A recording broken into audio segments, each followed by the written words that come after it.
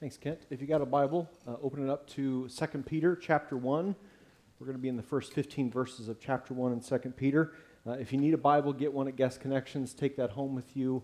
Let that be our gift to you. A couple things upcoming on the next couple Sundays. Next Sunday, the 12th, we begin our Life in Community series. And so if you haven't gotten a book yet, do so at Guest Connections afterwards. They're $5. It's a resource for you, whether you're in a community group or not, for us to grow in what it looks like for us to live together as the family of God in community. And that's that's going to be our focus for the next couple months between nearly every community group and then also preaching.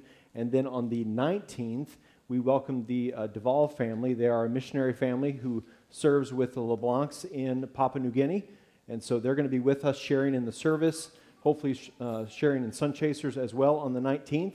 And so plan to be with us that day, as well as plan to be with us for lunch afterwards. They're going to stick around, and this is an opportunity for you to be able to ask questions, hear more about their family, hear more about their call on the mission field, and especially if you have children or if you're raising up disciples at home, this is an opportunity to kind of expand a global view for the next generation. So plan to be with us that day for lunch on the 19th.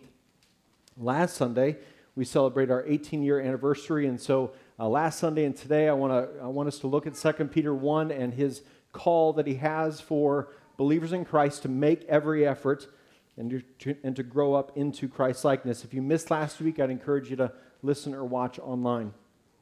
As I think about the year ahead of ministry and mission here at Crosspoint, you know what I don't want us to be as his church?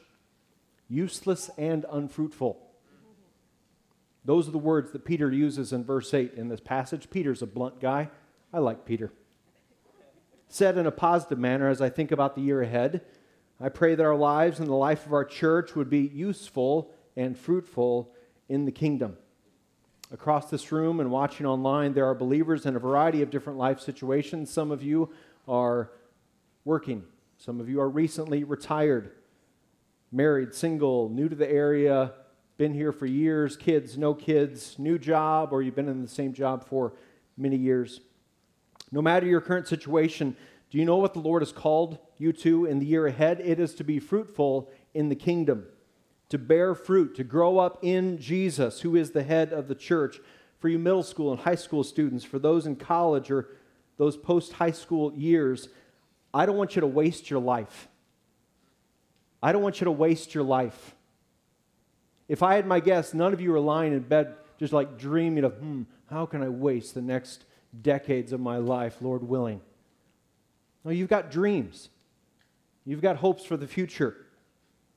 And the Lord's got a hope for you as well. Peter will write of it here. That hope is usefulness and fruitfulness in the kingdom of God. And that hope is not in addition to all of yours. It is the hope which shapes all the rest, which transforms all the rest. It's paramount. In my own life, Lord willing, in less than 12 months, Heather and I will be empty nesters. You can go ahead and shoot off the fireworks. That's fine. The Lord is calling us to bear fruit in his kingdom in this next season of life. Not to downshift, but to bear fruit. Next year, I hit 15 years in vocational ministry by the grace of God. 15 years since I left the corporate world. As I continue on as a pastor, the Lord's command is that I would be useful in his ministry and mission. In the life of our church, whether it be Sun Chasers or Hype or C20, community groups, this gathering and all that it entails, our mission outreach, I pray that the life of his church, Crosspoint Community Church, would be fruitful for his glory. So how do we pursue a life that is useful and fruitful in the kingdom? Well, Peter in this passage helps us to know how. We are people anchored to the Word of God. So we always want to be seeking to hear and apply what the Lord has to say to us through his Word. And in this passage, Peter's making this really clear charge to his people. Make every effort. Make every effort. Make every effort. But why? What's the point of God's people making every effort? To deepen our faith and grow up into Jesus. It's so that our lives in Christ would be useful in the kingdom. It would bear spiritual fruit, not for us, but for his glory. He is the one doing the work as we make every effort. I want to start in verse 1 in the CSB translation. It says this: Simon Peter, a servant and an apostle of Jesus Christ, to those who have received a faith equal to ours through the righteousness of our God and Savior, Jesus Christ. May grace and peace be multiplied to you through the knowledge of God and of Jesus our Lord.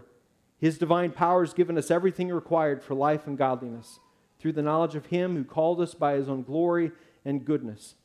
By these He has given us very great and precious promises, so that through them you may share in the divine nature, escaping the corruption that is in the world because of evil desire. And then beginning in verse 5, for this reason, he says, make every effort.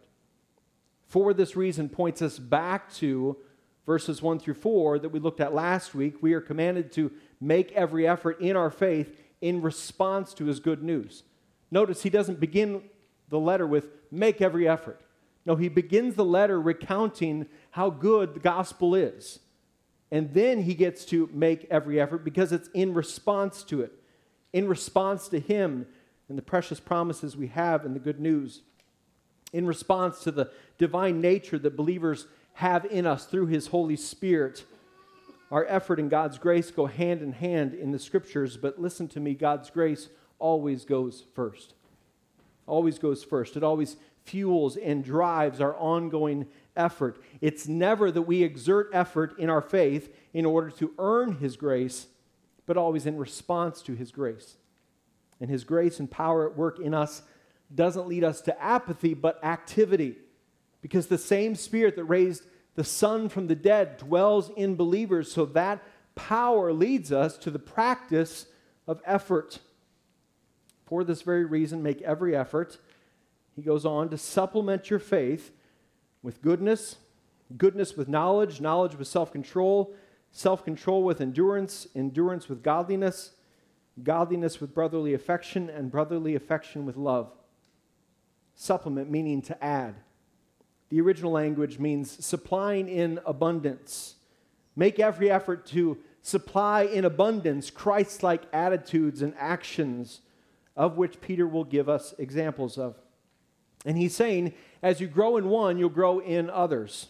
And vice versa. As you grow in goodness, it's going to bring along knowledge.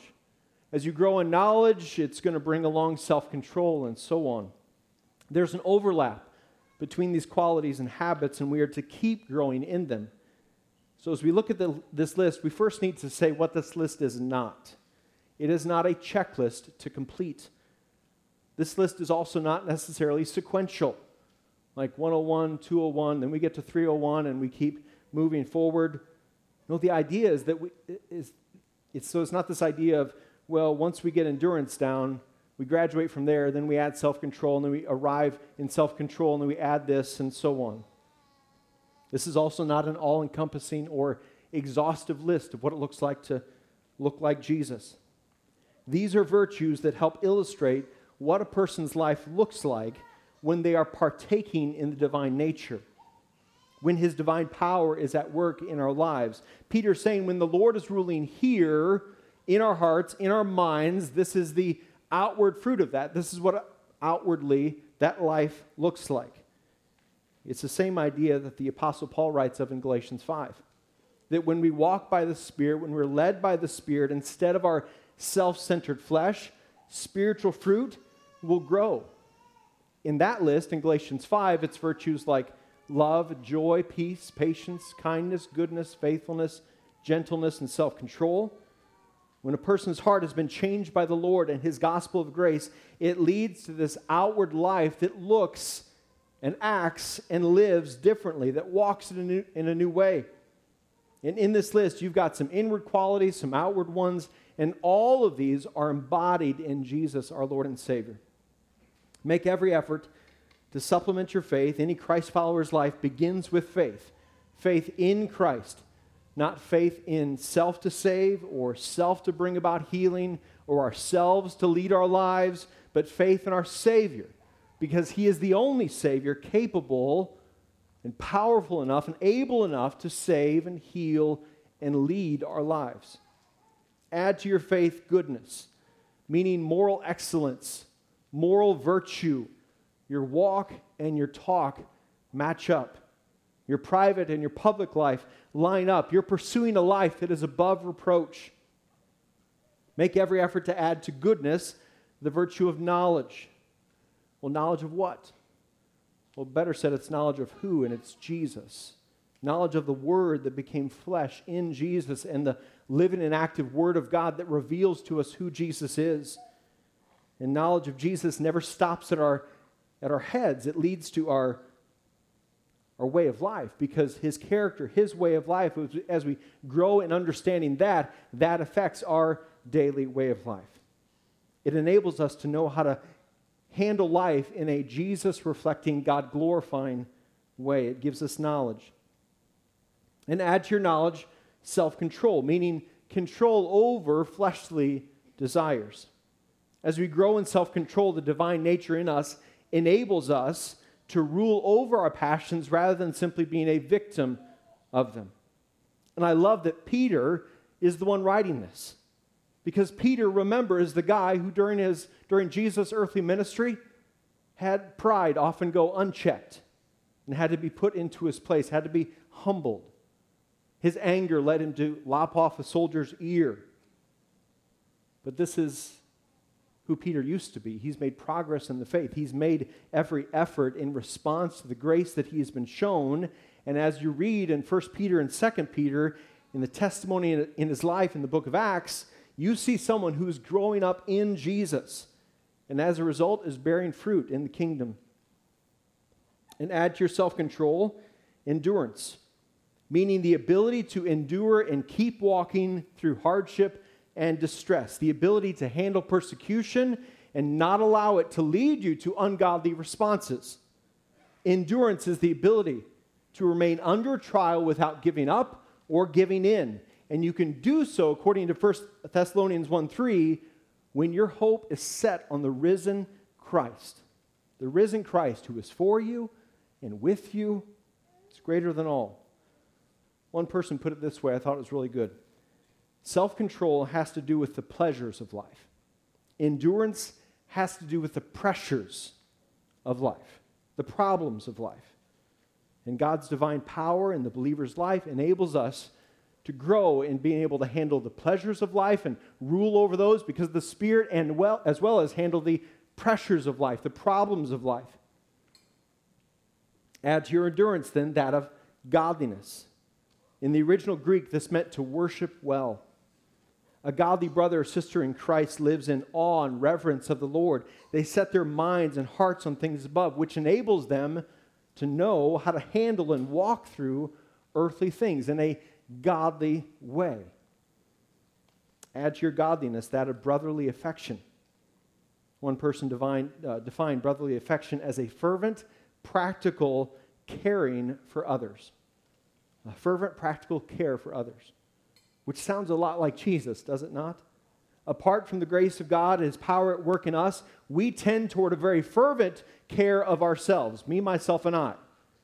But the Lord transforms our hearts, gives us a new heart, a heart of flesh, not a heart of stone, and leads us toward kindness and brotherly affection for others. And Peter culminates his list with that of love.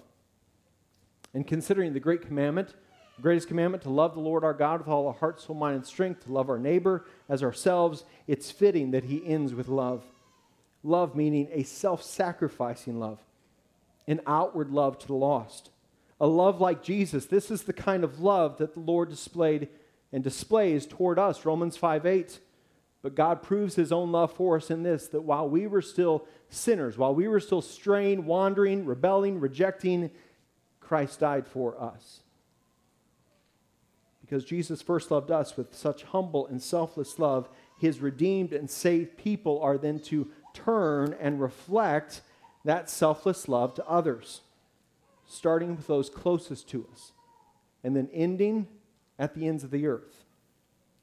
All of these virtues in a believer's life flow from roots that are in Christ, which lead then to fruit for Him.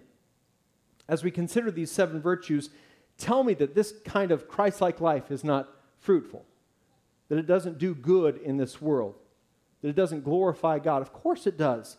A life that is characterized by faith, goodness, knowledge, self-control, endurance, godliness, brotherly affection, and love is a life that is useful in every single realm of life.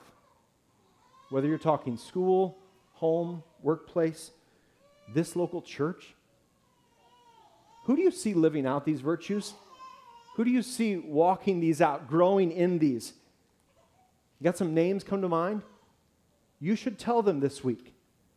If they're in this room, if they're here today, you should pause and say, I see this in your life. If you live with them, if you're married to them, if you're raising them, you should tell them this week. You should use your words and say, I see the Spirit of God at work in your life, and here's how. I see faith growing in you. I see self-control, and here's how. And praise God for the Spirit's work in your life. Verse 8, for if you possess these qualities in increasing measure, they will keep you from being useless or unfruitful in the knowledge of our Lord Jesus Christ. Increasing measure. So we don't graduate or test out of these qualities. We don't compare ourselves to those around us and say, well, compared to that person, I have far more self-control than they do. No, we are fueled by the grace of God to make every effort to grow up into Jesus, and that enables us to bring Him glory.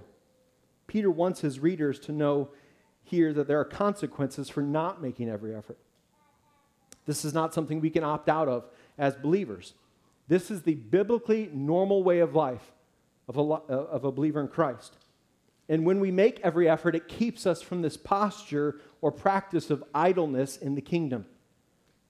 As I consider some brothers and sisters who call this church home, I'm grateful for how you are active in your faith. You're repenting of sin. You're growing in the Word. You're loving others well. You're serving in ministry. You're engaged in a life of worship. You're showing and telling of the good news in your workplace or at home or in your neighborhood. I thank God for your faithfulness and fruitfulness in the kingdom. This is what leads to a healthy church, is the people of God being the people of God. Who do you see being active in their faith, taking steps of faith, steps of growth? Again, you should tell them this week.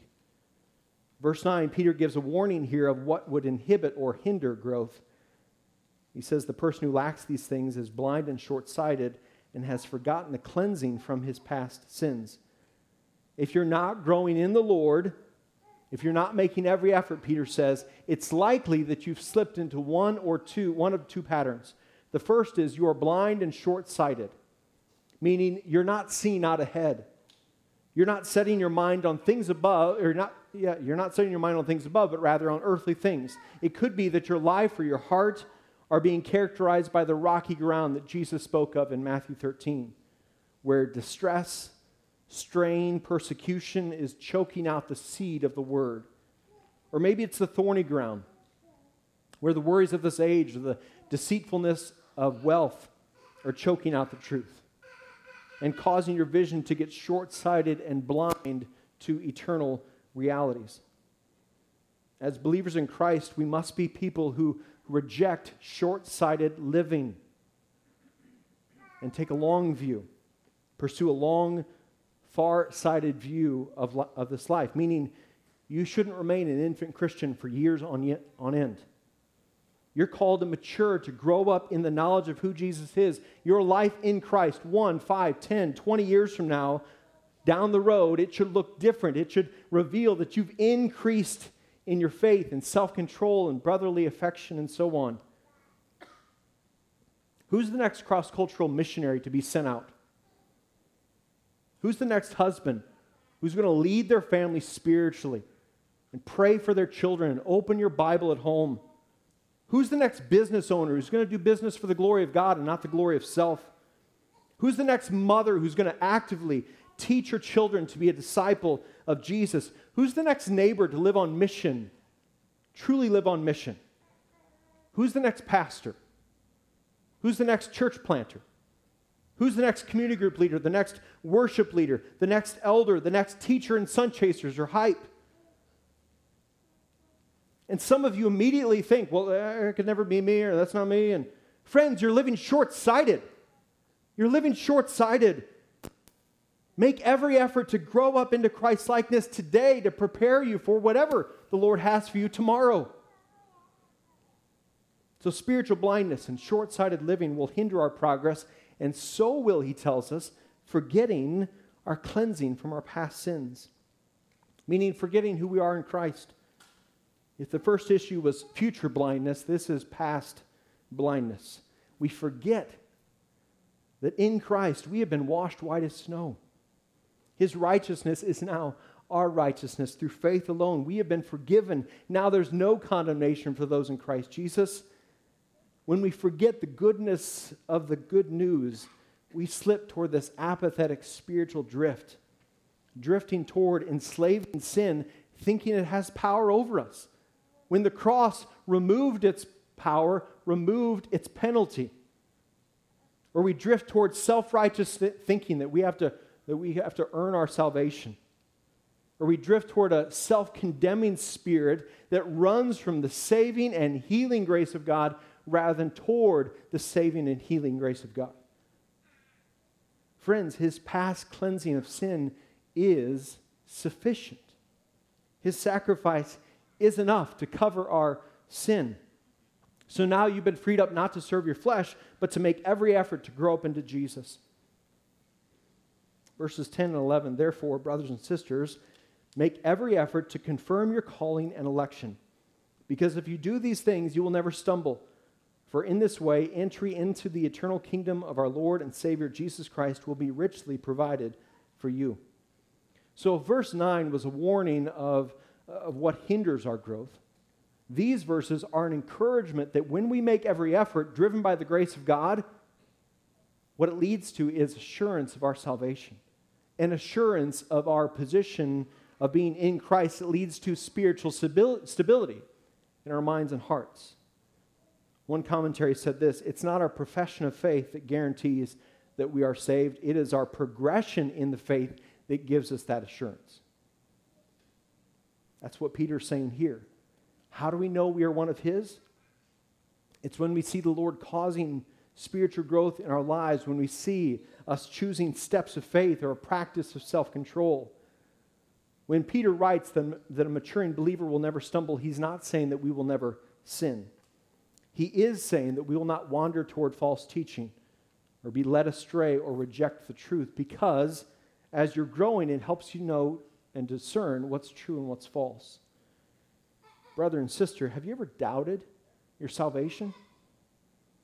I know some of you have, because we've talked. The Lord Jesus wants you to be assured of your identity in him, because then it leads to this place of rested stability that you can then make every effort from.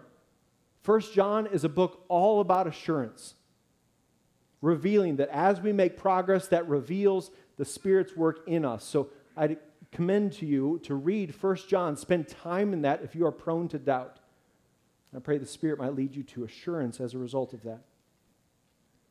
I believe one way we can encourage one another in the faith as the family of God is when we speak words of life to one another, saying, I see the Spirit of God at work in your life. I see you making every effort. I know it's not flawless. I know you have your days where effort is lacking, but brother and sister, I see this godly virtue increasing in you. I see faith and goodness and knowledge, self-control, endurance, godliness, brotherly affection, and love on the increase. If your personality is like mine, I struggle to see it in myself. This is why we need one another in the family of God to be active in talking, active in sharing words of life, building one another up. I see the Spirit of God at work in you. I see this increasing. Praise God. Glory to God. Let's be active in watching and then calling this out in one another. Starting with those closest to us. Starting with those who we are sometimes prone to skip over. Saying, I see these Jesus-like virtues in your life. They give outward evidence of the Spirit's inward work in your life. Verses 12 through 15, therefore, I will always remind you about these things, even though you know them and are established in the truth you now have.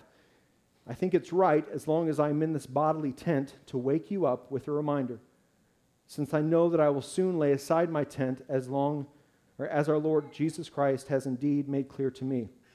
And I will also make every effort so that you are able to recall these things at any time after my departure. Peter's going to keep reminding the people to make every effort driven by the gospel, even though they already know this truth and I'm living it out. He's saying this is present in your life, but as long as I have breath in my lungs, as long as I'm in this temporary tent called a human body, I will continue to exhort and call you, to wake you up from your lulled indifference. He's saying, I'm going to keep reminding you to the point that you are able to recall these things when my voice is gone someday. Make every effort, make every effort, make every effort in response to the gospel. And notice that Peter is exhorting himself as well. I will also make every effort, he says in verse 15. As a pastor, I love that. This call to grow up in Christ's likeness is not just you, not just me, it's us, it's the people of God. I really enjoy watching the Olympics, especially the summer ones. I can relate to those more than the winter ones. I've enjoyed it since I was a kid. So many of the sports I really don't think a thing about until every 4 years. For instance, table tennis, don't think a thing about it, but took in some matches this year and realized my ping pong skills are not of an Olympic level. I love when the USA wins. I love when we win the medal count. Down with the Russians, down with the Chinese. That's just me. Rowing is another one of those sports I don't think too much about, except for every 4 years. I find it a bit ironic when I'm beginning to watch the Olympics as I'm sitting on a bed or on a couch eating a snack mix, saying, go faster, what are you doing? You train, this is your life, beat them, okay? I find it a bit ironic as their shoulders and legs are on fire, and I'm like, I'm doing this. I enjoy watching the teams of 9 rowers, 8 rowers, and then one person, the captain, who's sitting in the chair facing their teammates with a microphone, yelling at them, encouraging them, exhorting them. Their role on that team is to encourage and remind and exhort. One article described their job as keeping the boat going straight and the oars are swinging in sync, and they let the crew know who's ahead and who's behind and by how much. If done right, their commands help the rowers push past the pain barrier and keep pulling these oars when every muscle fiber tells them to stop. The article continues, it's a delicate task. How do you make rowers who already feel they're giving everything to give even more when you're sitting in that 9th seat in relative comfort? Just telling them to go faster won't cut it. Said one of the captains, so when I want them to go faster, I have to specify where and how we're going to do that together. You know something? Those teammates who row, they know what they're supposed to do. No one got into that boat and thought, I thought this was swimming. Or we're going this way? I thought we were going that way. Brother and sister in the Lord, I haven't told you anything new today. I haven't told you anything new. Peter writes that in verse 12.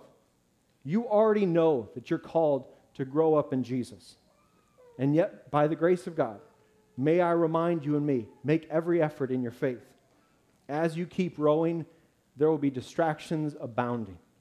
Distractions to pull you from the singular goal of growth and godliness. The world is addicted to division and chaos and noise and strife. Our own flesh is tempted to live short-sighted and for earthly things that will fade and crumble.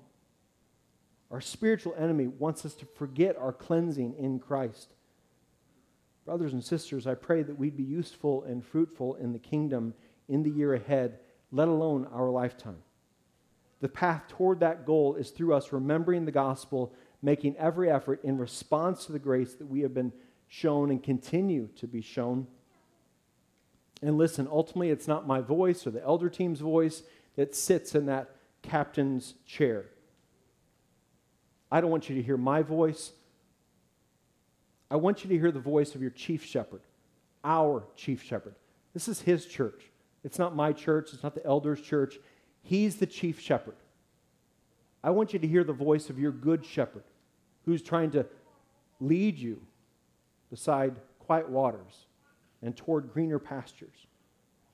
Human messengers change. Elders, staff, pastors, leaders, they change. Jesus Christ never does. And He's calling you and me to grow up in Him so that you and I might bear fruit in our lives that would glorify Him. And He's given you everything you need, according to this passage, for that lifelong pursuit. Including, He's also given you one another in the family. We grow up into Jesus together as the people of God, pulling together, encouraging one another, loving together, being for one another together, reminding one another of the Spirit's presence and power together, reminding one another of the precious promises we have in the gospel together. In response to the gospel of Jesus Christ, may we make every effort together for as long as we are in these bodily tents. They're tents. This life is a vapor. This life is short. Eternity is long. May we be found faithful while we dwell in very temporary tents. And for as long as I'm in this bodily tent, I pray that I would exhort you and me to be fruitful and useful in the kingdom that is here now, the kingdom that will be everlasting for His glory.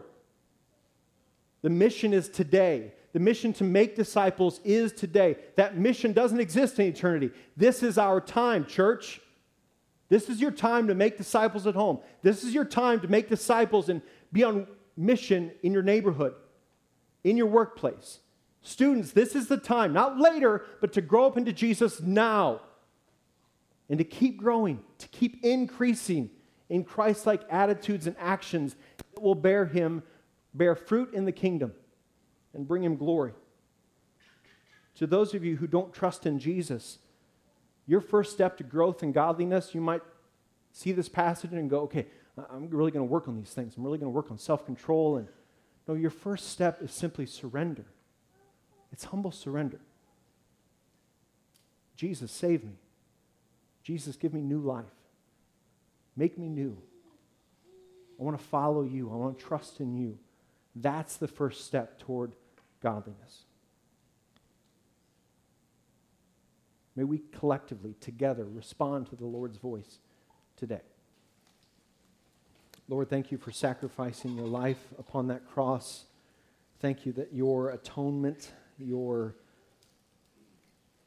perfect sacrifice is sufficient to cover all our sin, past, present, and future. Thank you that there is no condemnation for those in Christ Jesus. Thank you that your amazing grace, your all-sufficient grace and mercy calls us back toward yourself when we stray or when we wander. Thank you that you rose again on the third day. Thank you that you are seated at the right hand of the Father. Thank you that one day you are returning. I pray that you would enable us as your people to live with living hope, to live with grace-fueled and love-compelled activity in our lives that would bring you glory, bear fruit in the kingdom, eternal, everlasting, generational life change. We trust you. We depend upon you. I thank you that you are with us. You've empowered us for mission, and you are present with us as we go to the very end of this age. We want to worship you well. Enable us to add to our faith, to supplement our faith in overflowing abundance, virtues that would reflect you. For your glory alone, we pray this in your name. Amen. Paul writes this in 1 Peter. He says, train yourself with godliness, for the training of the body has limited benefit, but godliness is beneficial in every way, since it holds promise for the present life and also for the life to come. This saying is trustworthy and deserves full acceptance. For this reason we labor and strive, because we have put our hope in the living God, who is the Savior of all people, especially of those who believe. Amen.